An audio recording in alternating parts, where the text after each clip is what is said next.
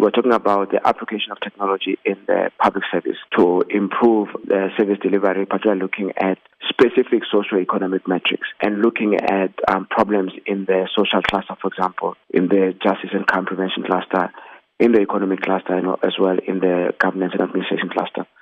So at the end of it all, we are going to not only define the problem statement so that the entire industry has a good understanding of that, but we'll end up with a roadmap of solution making and a commitment from us, which is the first time that we'll be doing that over the next 12 months, we are going to build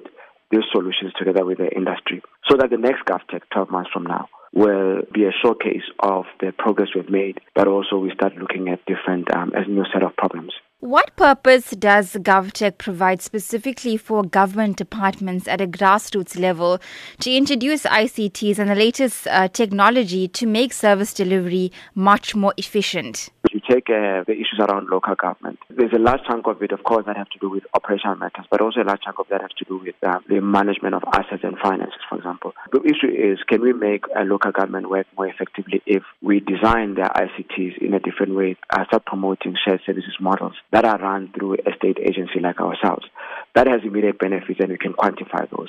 But you can go all the way up to, at a national level, for example, looking at the social systems that are available for young kids going into basic education at all levels of government, national, provincial, and local,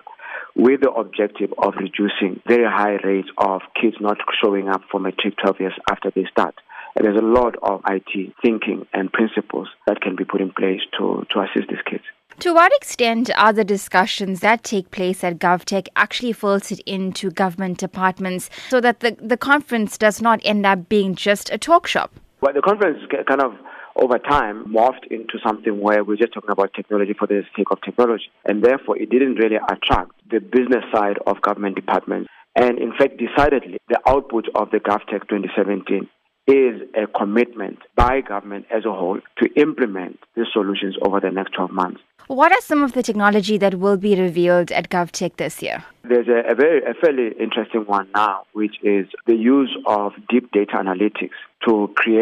allow us to understand better the state of affairs within public service, understand the kids that are coming through early childhood development, the kids that are going through basic education, as they go through basic education and then transmit all the way up into the economy. We'll be having discussions about the use of the new phenomena of Internet of Things in various types of municipal settings, local government settings, in both urban settings and also rural agricultural kind of settings.